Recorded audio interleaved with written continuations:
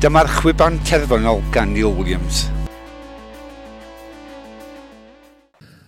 Y chwiban terfynol, Wrecsam yn erbyn Grimsby gan Neil Williams.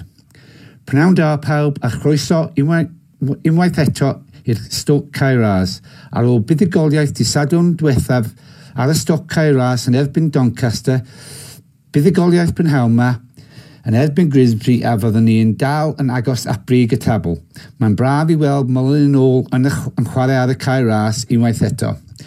Y sgôr terfynol oedd Wrecsam 2, Grimsby 0. Wrecsam ar ben drwy'r holl hanner cyntaf ac yn chwarae yn ardderchog.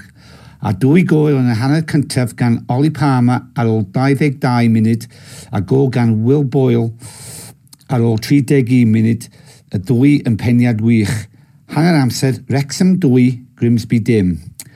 Roedd yr ail hanner yn gyfforddus ar hanner cyntaf efo Wrecsam mewn total control ac yn y 79 munud Lee yn sgorio trydydd ac yn y 3 phwynt yn y sach. I fi, roedd hwn y gêm wella dyn ni wedi chwarae y tymor yma. Dyn ni i fyny i 4 yn y tabl a wythnos nesaf dyn ni gan gêm Derby yn erbyn Stockport. Y sgôr terfynol oedd Wrecsam 2, Grimsby 0. A cofiwch, nos fori, mae'r gynethid Wrecsam yn chwarae y gêm gyntaf y tymor yn erbyn Abertawe ac yn fyw ar y teledu. Sgôr terfynol oedd Wrecsam 2, Grimsby 0.